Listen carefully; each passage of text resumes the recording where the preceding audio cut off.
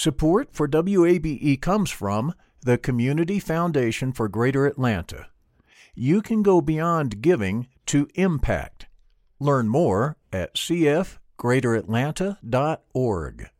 I'm Earlonne Woods. I'm Nigel Poor. We're the hosts and creators of Ear Hustle from PRX's Radiotopia. Ear Hustle is a show about life inside prison, but it's not your typical prison podcast. In this next season, we've got stories about the objects people keep inside their prison cells, about residents in a women's prison who say they want to stay there, and the most beautiful prison garden. Earlonne, I will never forget it. Ear Hustle. Stories about life on the inside, told by those who live it. Find Ear Hustle wherever you get your podcasts.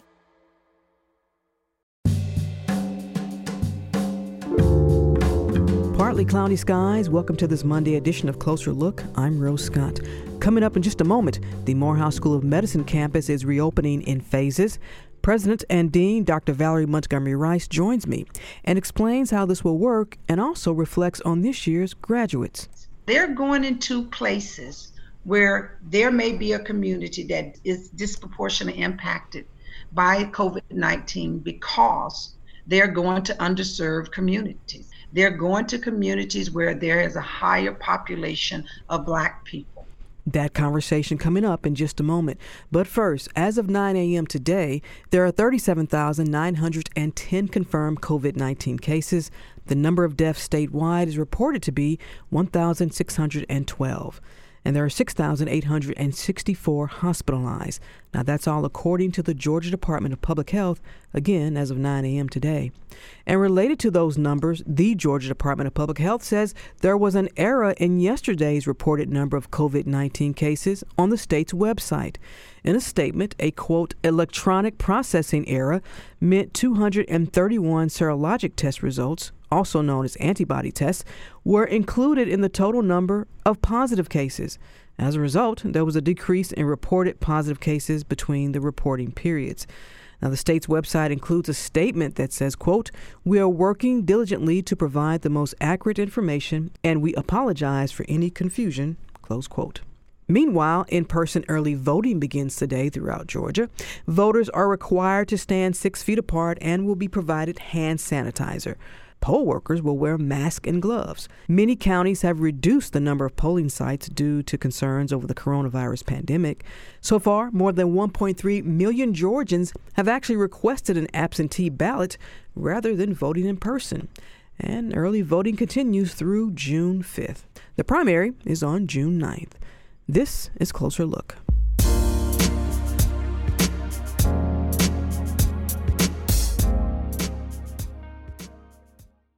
This is Closer Look, and I'm Rose Scott. We're just about to wrap up our spring fundraising drive, but we need your help to keep WABE going strong. Don't go anywhere because this break will be short, I promise. If you can, please support us at wabe.org/donate. Joining me now is Alita McCalman, WABE's education specialist. Thanks for having me, Rose. That's right. That is wabe.org/donate or call 678-553-9090. We need your donation right now because it pays for things like Morning Edition and All Things Considered, which we love, of course. It pays for podcasts like Political Breakfast with Dennis O'Hare. And of course, it pays for Closer Look with my friend Rose Scott. You listen to WABE and you value us. So now it's time to support us. Go to wabe.org/donate or call 678-553-9090. That's wabe.org/donate. Thanks to all the listeners who've already made a financial gift to the station. Listeners like Donna and Ross, Millie and Big Canoe. And they write in to say WABE is our primary source of news. They go on to say they appreciate the thoroughness of our reporting and also the wide variety of other programs. We've become NPR News junkies, they say. Well, thanks to you, Donna and Ross. We really appreciate it. Donors like them make all of this possible, but we still need to hear from you. If you can afford it, give, please, right now at wabe.org/donate. Or you can give us a call at 678-553-9090. And did you know that 84% of our funding comes from the Atlanta community? That's people just like you. So if you're able to make a contribution, please consider a sustaining gift of $15 a month. Just go to wabe.org/donate or call 678-553-9090. Closer Look returns in about 30 seconds. Thanks for all your help. Please give us a call, 678-553-9090. And as always, thank you. Or go to wabe.org/donate. Remember, it only takes a couple minutes to complete your donation, and the average gift from listeners is about $15 a month, but whatever you can afford, please give. Just go to wabe.org/donate or call 678-553-9090. And thank you. Closer Look continues now here on 90.1 WABE. This is Atlanta's Choice for NPR. I'm Rose Scott. It's been a different kind of graduation season this May. There wasn't the usual walking across the stage for students in their cap and gowns in those large auditoriums or halls. And there won't be the usual hovering around the graduate to take pictures with grandma and uncle this and uncle that, aunt so-and-so. We all love that. And if you're like my parents who like to hoop and holler at a graduation, well, none of that really happened this year. Although virtual graduations, well, they've been all the rage. And that includes the Morehouse School of Medicine's 36th commencement exercise, which, like many others, was moved online. And this year's class includes our next wave of medical doctors, biomedical scientists, and public health practitioners. Congratulations to you all. And there's other news regarding the Morehouse School of Medicine as the president and dean, Dr. Valerie Montgomery Rice, joins me now. Dr. Montgomery Rice, thanks so much for taking the time. I really appreciate it. Thank you. It's always a pleasure to be on the show with you. Let's go back to your med school graduation day. What do you recall about that day? So I remember my mother, my best friends, 3 of them were there, my sisters, my nephew. I remember the people in the audience. Mm-hmm. That's what I remember. I remember my mother, because at Harvard Medical School, the parent got to go up on stage with you. Really? And my mother was there, and she had on this green dress, and I had on my Harvard regalia. And I remember just how proud we both were. And so I was hoping to reminisce on that this year, because I have a daughter who's graduating from Harvard Medical School. Mm-hmm. And to our knowledge, we're only the second African-American mother-daughter team to graduate. And so I was so looking forward to being on that stage and handing her that diploma. So you, of all people, know what it feels like on graduation day. So I know that decision to move the commencement ceremony online was difficult. It was difficult, but necessary. Mm-hmm. Large gatherings cannot occur right now. We are just not at a stage where we flatten the curve enough. And we, as the medical scientists, public health leaders, research scientists, we all understood that. So we really did not get a lot of pushback from our students. They were just disappointed like everyone. You know, I've asked this question to many leaders about their leadership approach during this in terms of when they had to make a decision to shift classes online. What stood out for you that might have been challenging, or something that got you through making decisions through all of this? You know, I think the most important thing that has gotten us to this point is communication, mm-hmm. transparency. The confidence to say we don't know, but we'll figure it out together. Mm-hmm. And I have had a town hall meeting every Monday for the last 6 weeks, I think, and then on Thursdays where we just answer questions. And I think that level of connectivity, I mean, we've had times that we've had 700 people on the Zoom, wow. right? And we have the chat room open and we're answering questions.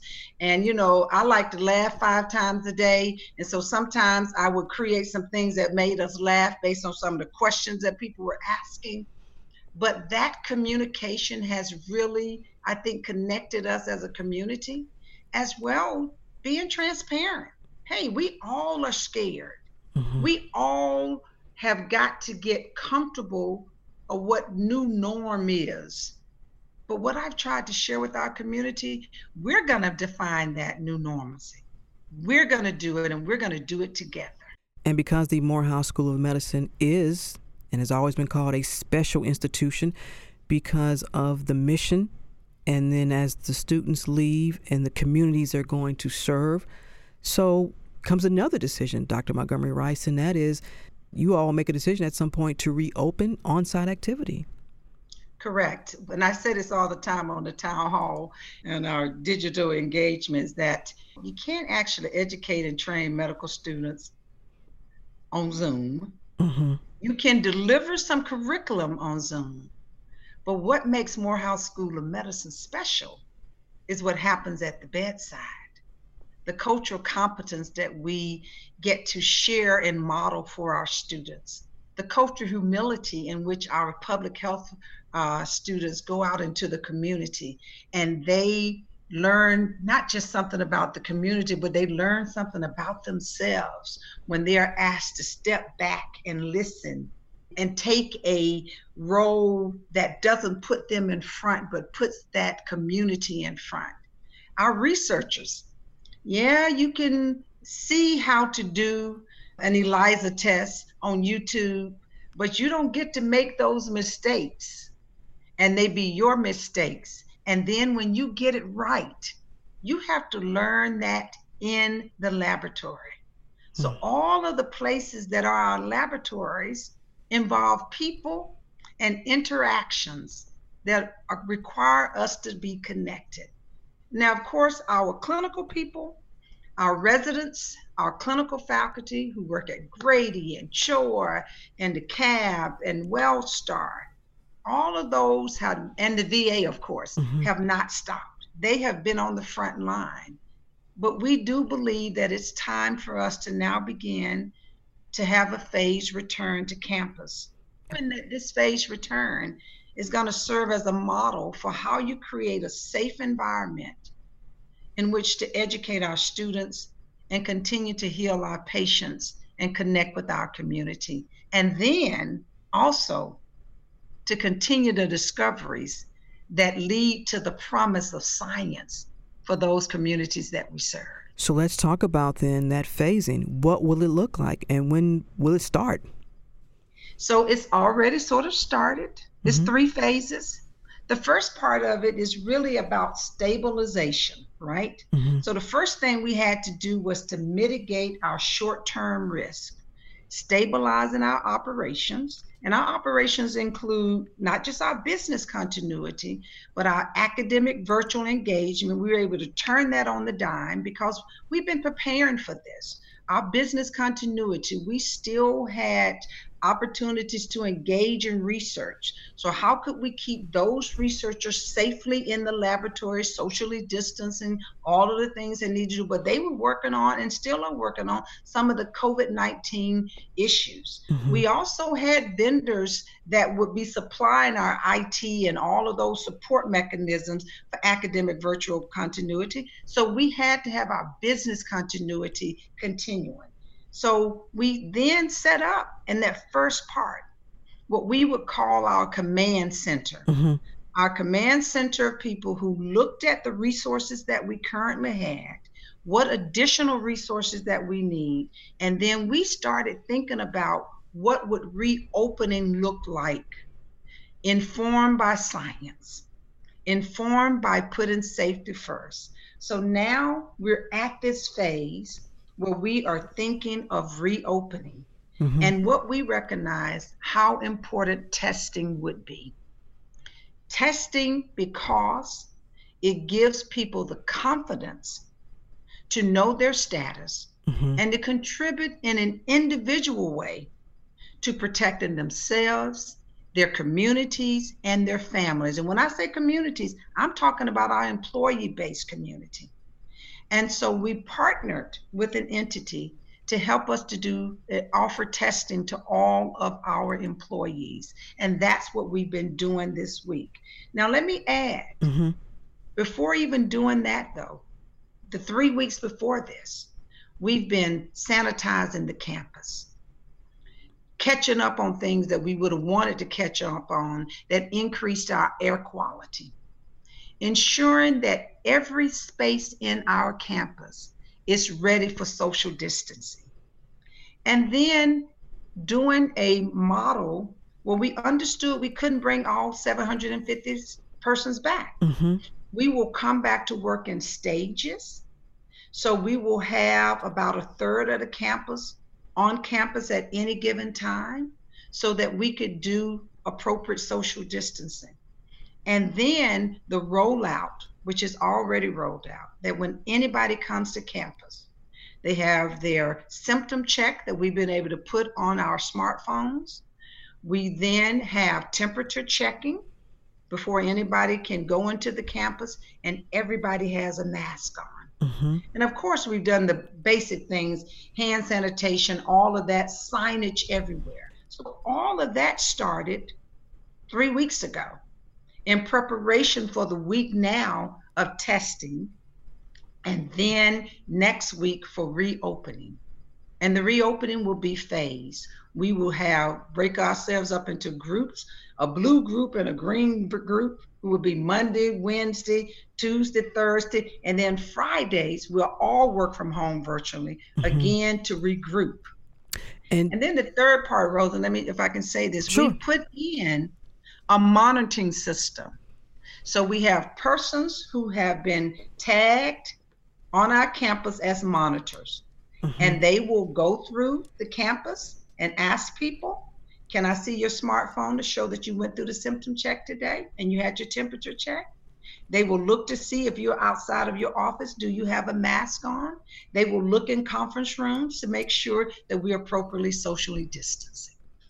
You of all people, and of course, at the Morehouse School of Medicine campus, you all are well aware of the 14-day period of when you may not have the symptoms and you may actually contract or show signs of having the virus. So that being said, someone says, okay, President Montgomery Rice, as the president, dean of a medical institution, you all have to get this right, because if it doesn't, if a medical institution can't properly implement safety measures, then that's problematic. Yes. So Rose, one of the first things you have to recognize is that anybody who's sick cannot come on campus. If they're having symptoms, they can't come on campus. They should be at home.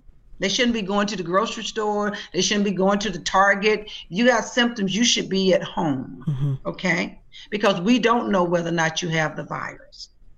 Now, we also know, though, that people who are in that risk category, we also are continuing the opportunity for those persons to work from home. Flexible work assignments is what we've called it. And we are being very considerate of that, because we are running that through our Office of Disability Service, because I don't want the onus put on some supervisor to be trying to figure out whether somebody is trying to game the system or whether somebody has diabetes or hypertension, because that's that employee's personal information. And we have an Office of Disability Service that protects the privacy of our employees. So if an employee believes that they have one of those risk categories, there is a process for them to go through that protects them. And we will do our best to continue them with flexible work assignments for as long as we need to, until we get to some level of comfort that will allow us to say they could come back onto campus. That may not be, though, and we're realistic about this, until a vaccine is available. And we've been very honest about this. And that's where that transparency comes in. When I have my town halls with people and they ask me these questions, I say, you all, this is what we're going to do until we know better. And knowing better from us, though, is informed by science. And we'll dive further into that in just a moment. This is Closer Look. I'm Rose Scott, and I'm joined by Dr. Valerie Montgomery Rice, President and Dean of the Morehouse School of Medicine. After this, we continue our conversation regarding the medical school reopening and how this year's graduates are heading into communities greatly affected by the COVID-19 pandemic.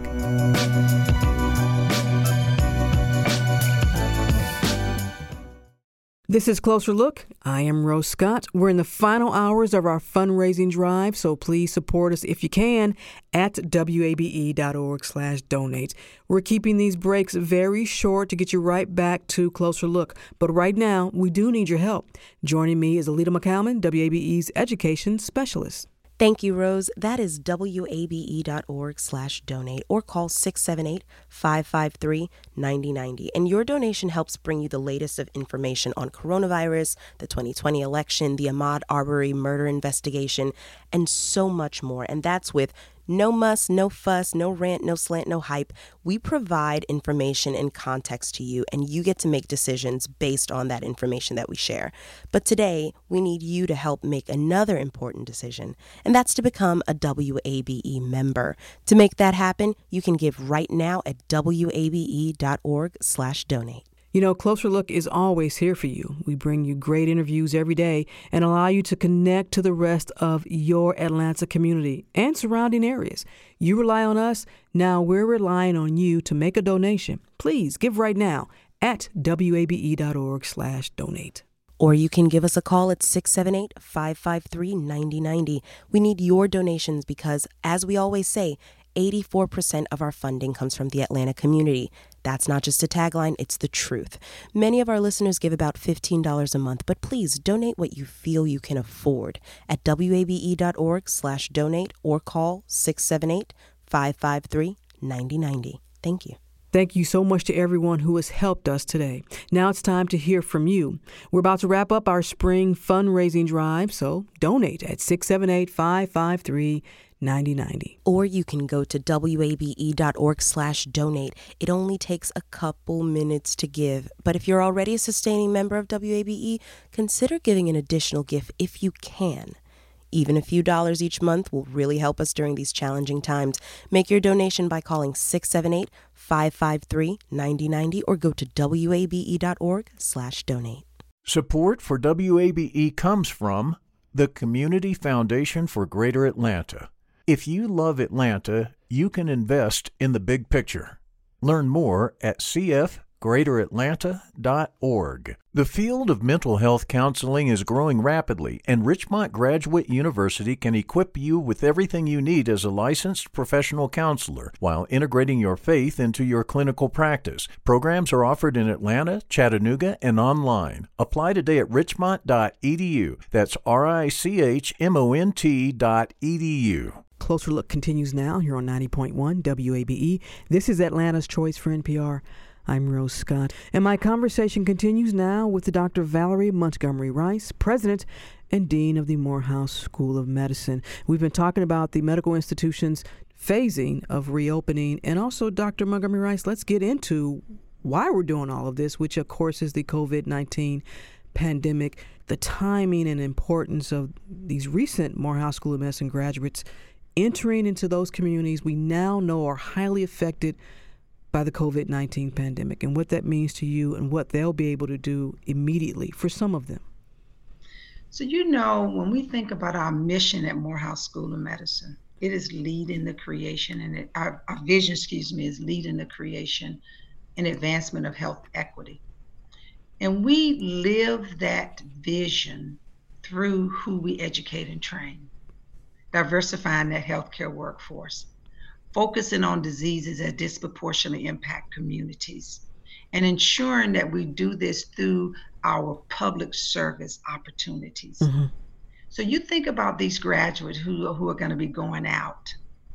They, first of all, are culturally, competently prepared graduates.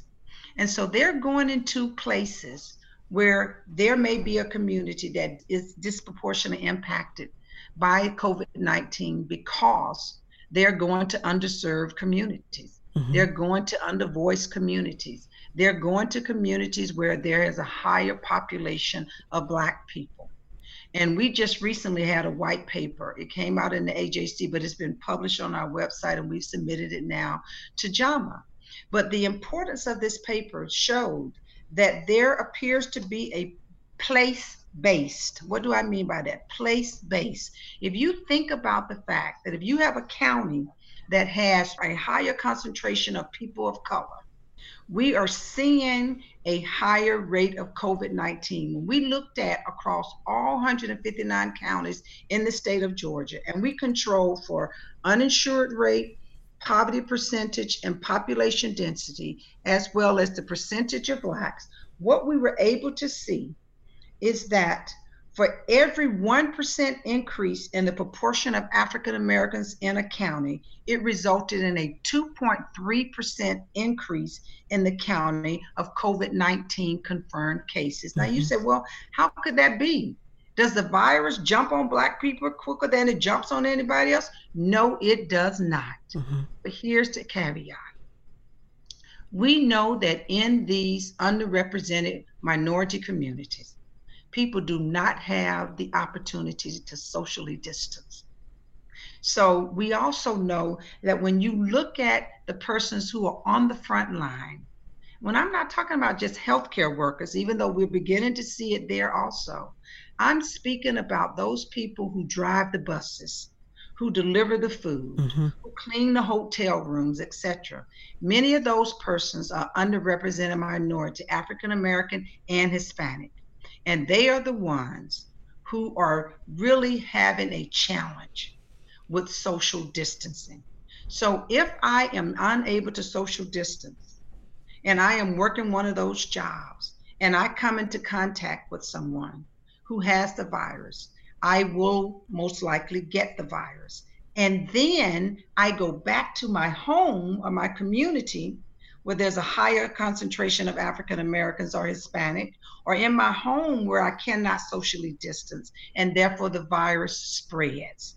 That is why contact tracing is so important, not just testing people, but if someone tests positive, we need to know everyone that person has come into contact with so we can contain the virus. And containment means getting those individuals tested or quarantined so that they are not out spreading the virus. And so that's the challenge that our graduates are being faced with.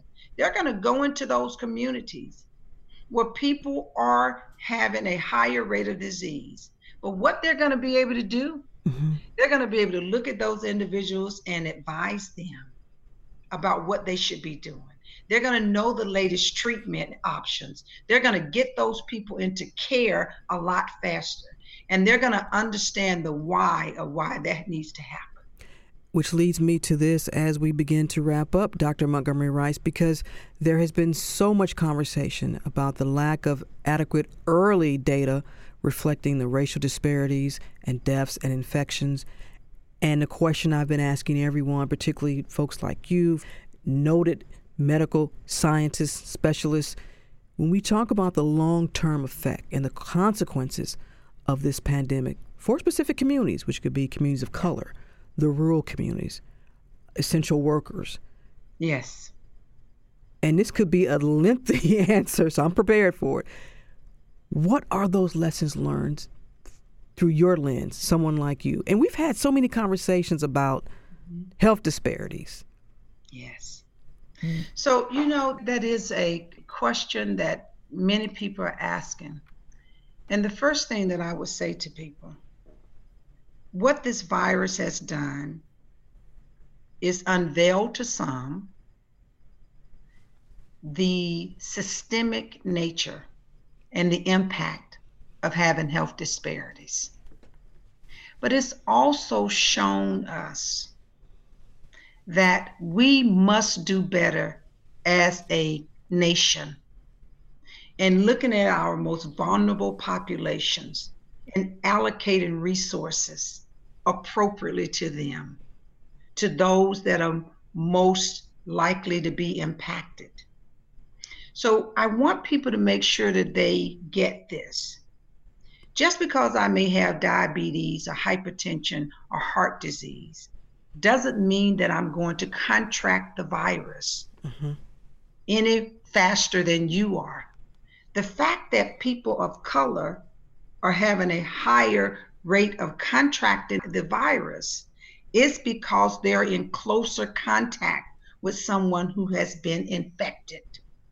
Now, when the virus gets into my system and I have diabetes or hypertension or heart disease, I will then have a harder chance of surviving the virus because of the physiology or the pathophysiology that the virus causes. It attacks the GI, it attacks the lungs, it attacks the kidney. So if I have those organs that are already impaired, I am going to have a higher rate of complications from the virus.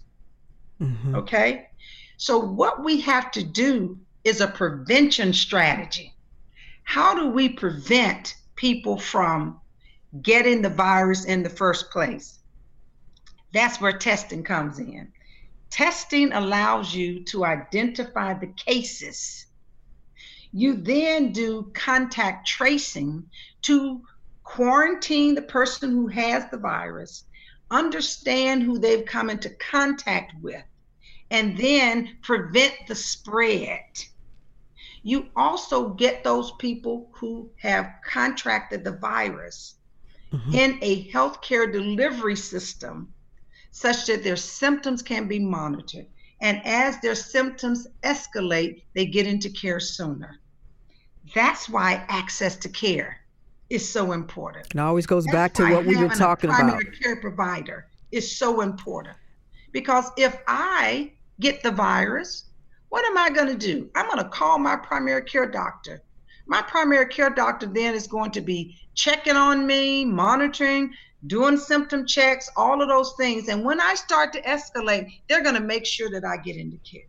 So when we talk about the systemic challenges of access to healthcare, this is where you see the gaps, and this is where you see how critical it is that people have access to healthcare.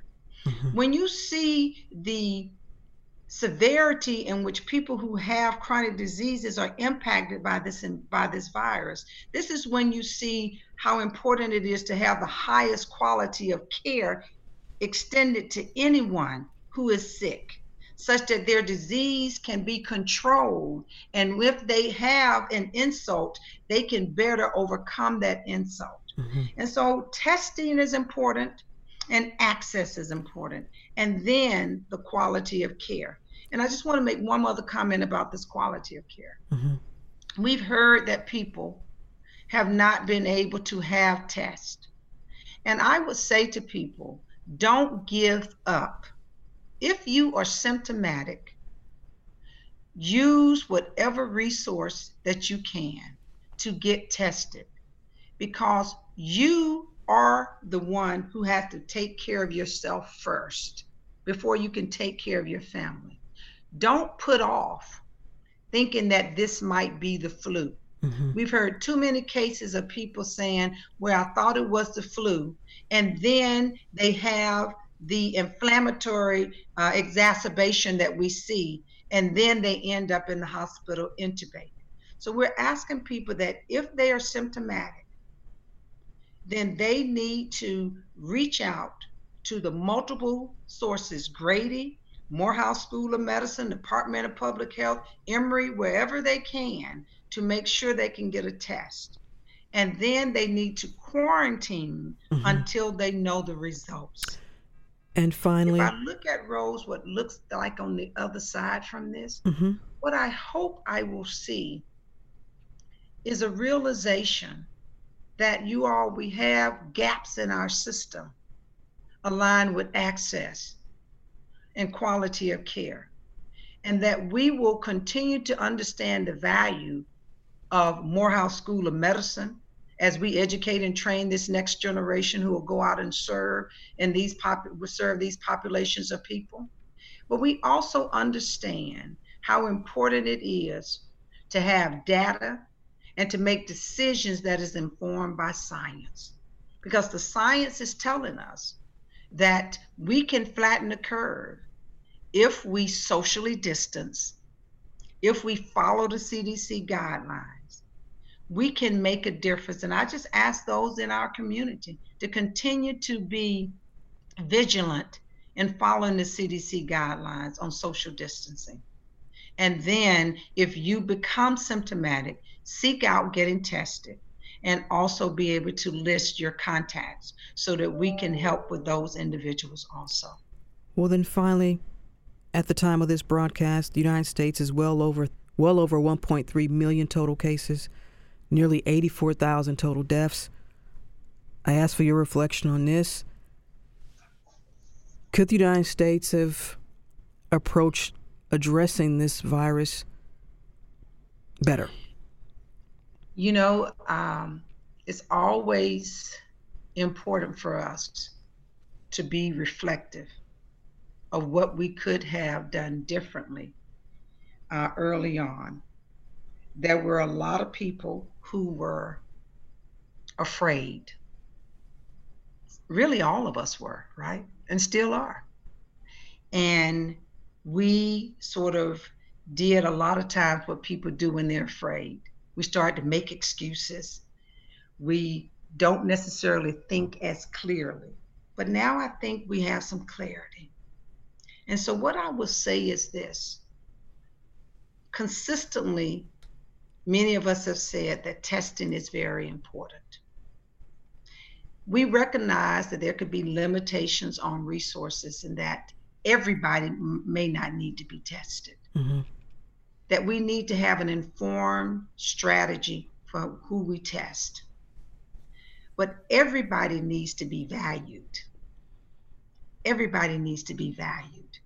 And so when I go out into a community and I think about, here's data that tells me that one community is more impacted than another.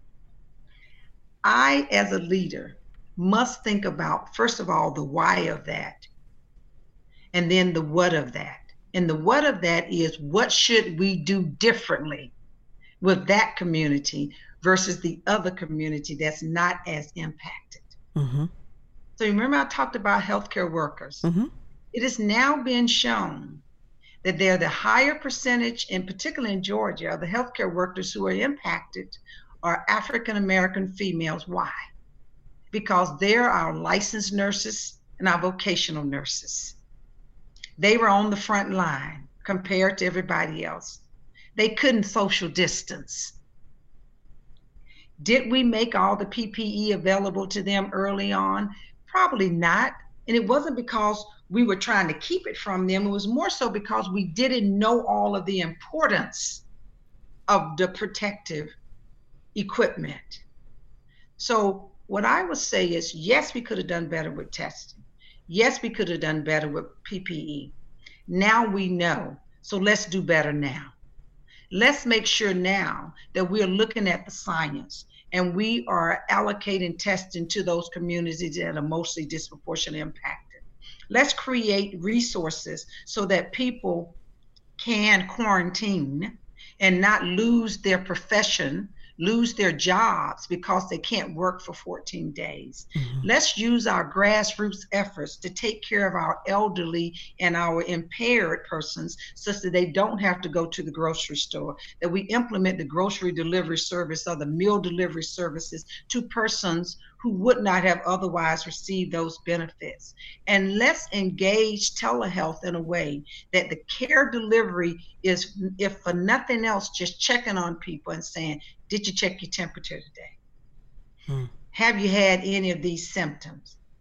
And if you do that every day, you'll start to see some signals. And the signals will start to tell you if there are in communities that are becoming at risk. And then you allocate resources to them. That starts with testing and engagement to make sure that you flatten the curve. That's what we can do. Rose, I know we can do that. That's what we should do. And we've been talking about flattening the curve since day one. Dr. Valerie Montgomery Rice is the president and dean of the Morehouse School of Medicine. Dr. Montgomery Rice, as always, I remember interviewing you when you first got to the campus. You hadn't even unpacked your books. That's right. Dr. Montgomery Rice, thank you so much for taking the time. I really appreciate it. Thank you. It's always a pleasure. Always a pleasure.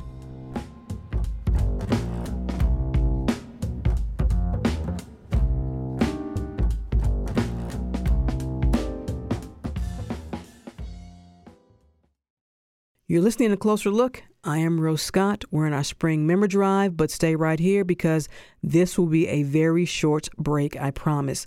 But first, we do need your help to keep WABE going. That's because 84% of our funding comes from the Atlanta community. So please give right now at wabe.org/donate.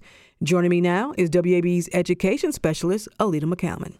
Happy to be here. Just call 678-553-9090 or go to wabe.org/donate. We're in the final hours of our fundraising drive, so it's important that we hear from you right now, wherever you are. To support WABE's excellent news coverage, go to wabe.org/donate. Or, Alita, they can call 678-553-9090. Let's think back over the last few months. WABE has done a lot. We now produce a coronavirus podcast called Did You Wash Your Hands? And we created a national call-in show on Saturdays. You might have heard of it, America Amplified, Life, Community, and COVID-19. In fact, I'll co-host the show coming up this Saturday at 3 p.m. And we're going to take a look at the pandemic's effect on communities of color. Then at 4 p.m., we'll focus on the economic cost of our canceled summer plans and also for those who work those typical summer jobs, what it means for those who work in tourism and hospitality. But right now, we do need your donation to help pay for the important programming you hear right here on the station. Go to wabe.org/donate. Or, Rose, they can call 678-553-9090 because every day on Closer Look, Rose talks with newsmakers, medical experts, business owners, nonprofit organizations, and everyday people. She's your ear to the streets of Atlanta, but we can only do this with your support, and it's why we need your donation. Many of our listeners donate about $15 a month, but please give what you can at wabe.org/donate or call 678-553-9090. And thank you. All right, we are returning to Closer Look in just about 30 seconds. Thanks to everyone who's helped us, but we need you too. So please give us a call, 678-553-9090. And as always, thank you. Or go online to wabe.org/donate. It only takes a couple of minutes. And if you've never been a member of WABE or if your membership has lapsed, now's the time to join if you can. As a WABE member, you'll help us provide the Atlanta community with accurate news and information.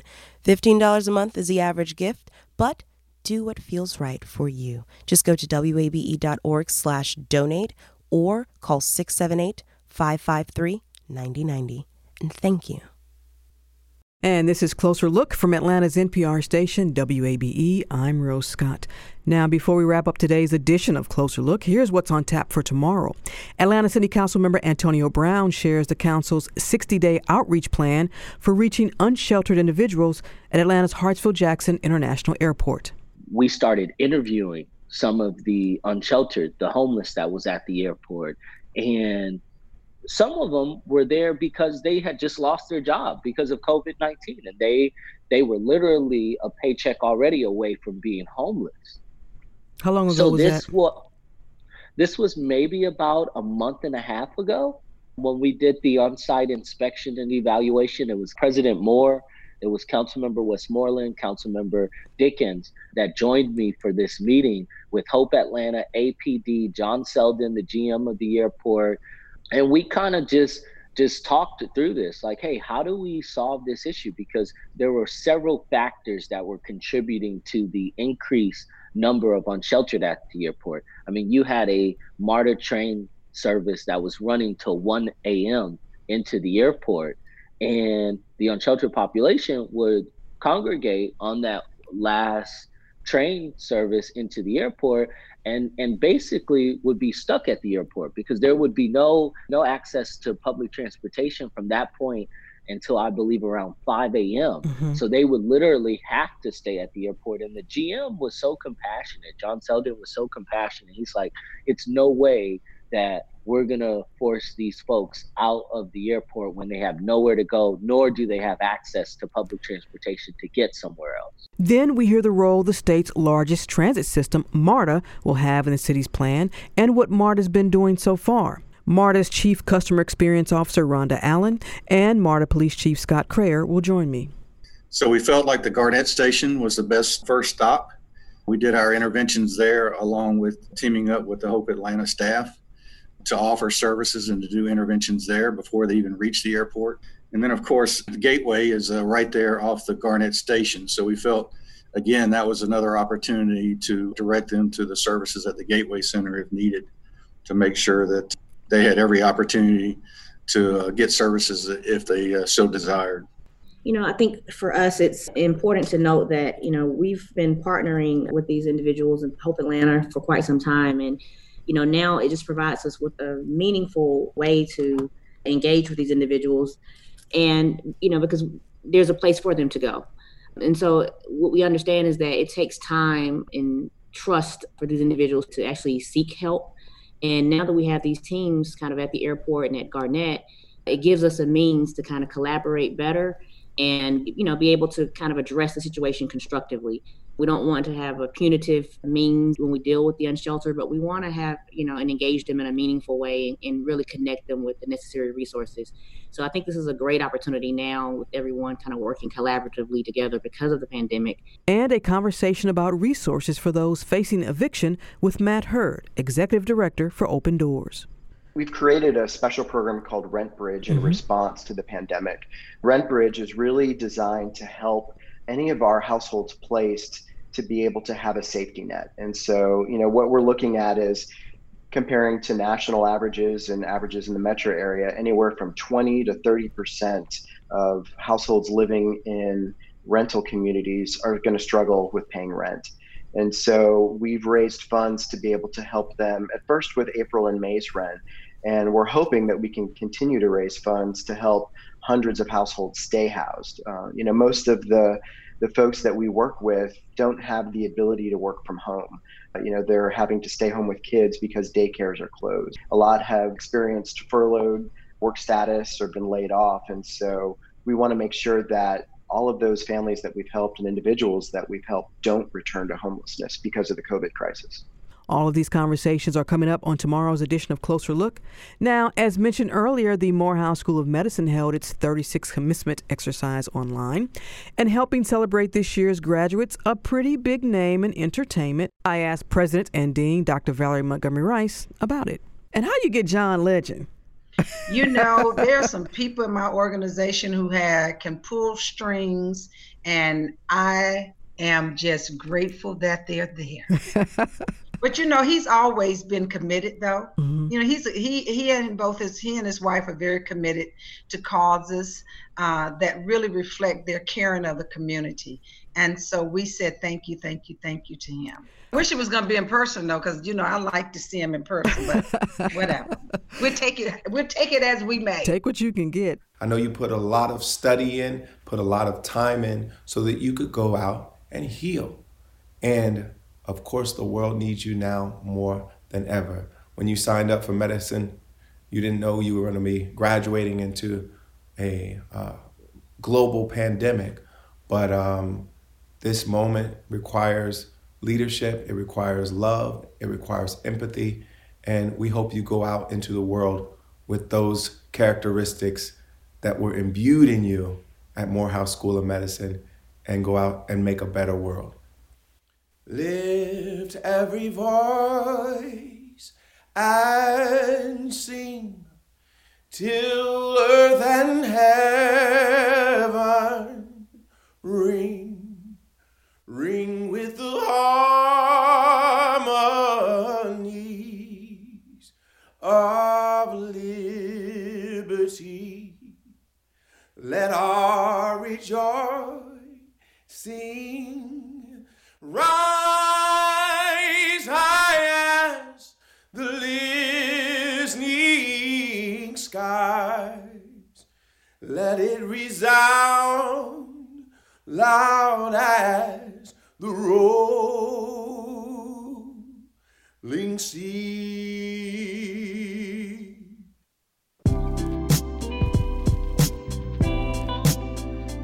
That's it for this edition of Closer Look, which is produced by Grace Walker and LaShawn Hudson. Our engineer is Shelley Canavy. If you missed any of today's program, it's online at wabe.org/closerlook. And of course, you can listen to Closer Look weeknights at 8 p.m. and listen whenever you want, because Closer Look is now available as a podcast. Just visit NPR One or your favorite streaming app and subscribe. This is 90.1 WABE, Atlanta's Choice for NPR. I'm Rose Scott.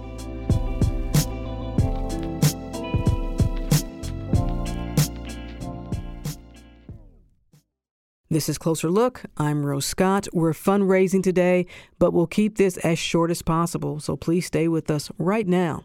And please support us if you can at wabe.org/donate. Joining me is Alita McCalman, WABE's education specialist. Thanks, Rose. That is wabe.org/donate or call 678-553-9090. Your donation right now helps pay for all of the critical news and information that you get on your station. Now, these are the last few hours of the drive, so please give as you can at 678-553-9090. Or you can go to wabe.org/donate. Thanks to listeners who've already made their donation. Folks like Sheila De La Cruz in Atlanta. And she says, I've been listening to NPR daily since I was in high school, but I have never listened more than in the past 2 months. Thanks to WABE for your excellent COVID-19 crisis coverage. Thanks to you, Sheila. We're grateful that she's a WABE member. Now, it's your turn. If you can't afford to give, please give at wabe.org/donate. And as always, thank you. That's right, Rose. Or you can call 678-553-9090. It's important that we hear from you right now because, as we say, 84% of our funding comes from the Atlanta community, and many of our listeners give about $15 a month. But whatever you feel that you can afford, feel free to do that at wabe.org/donate or with a call to 678-553-9090.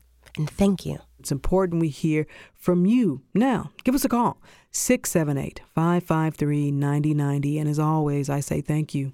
Or you can visit wabe.org/donate. And if you donate online, you'll get to see all of the great thank you gifts that we at WABE have to offer to members. And again, it only takes a couple minutes to give.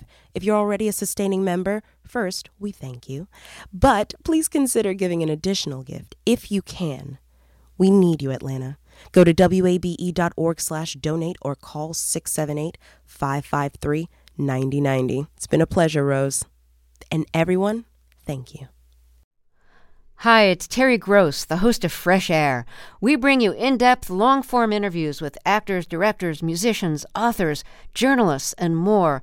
Listen to our Peabody Award-winning Fresh Air podcast from WHYY and NPR. The Gold Dome Scramble podcast is now plugged in, a WABE Politics podcast. New name, same on-the-ground reporting from us, WABE Politics reporters Sam Gringlass and Raul Bali. We'll cover local, state, and national politics as we talk to politicians and voters to break down each week's biggest headlines. New episodes drop on Fridays. Listen and subscribe at wabe.org or your favorite podcast platform. WABE.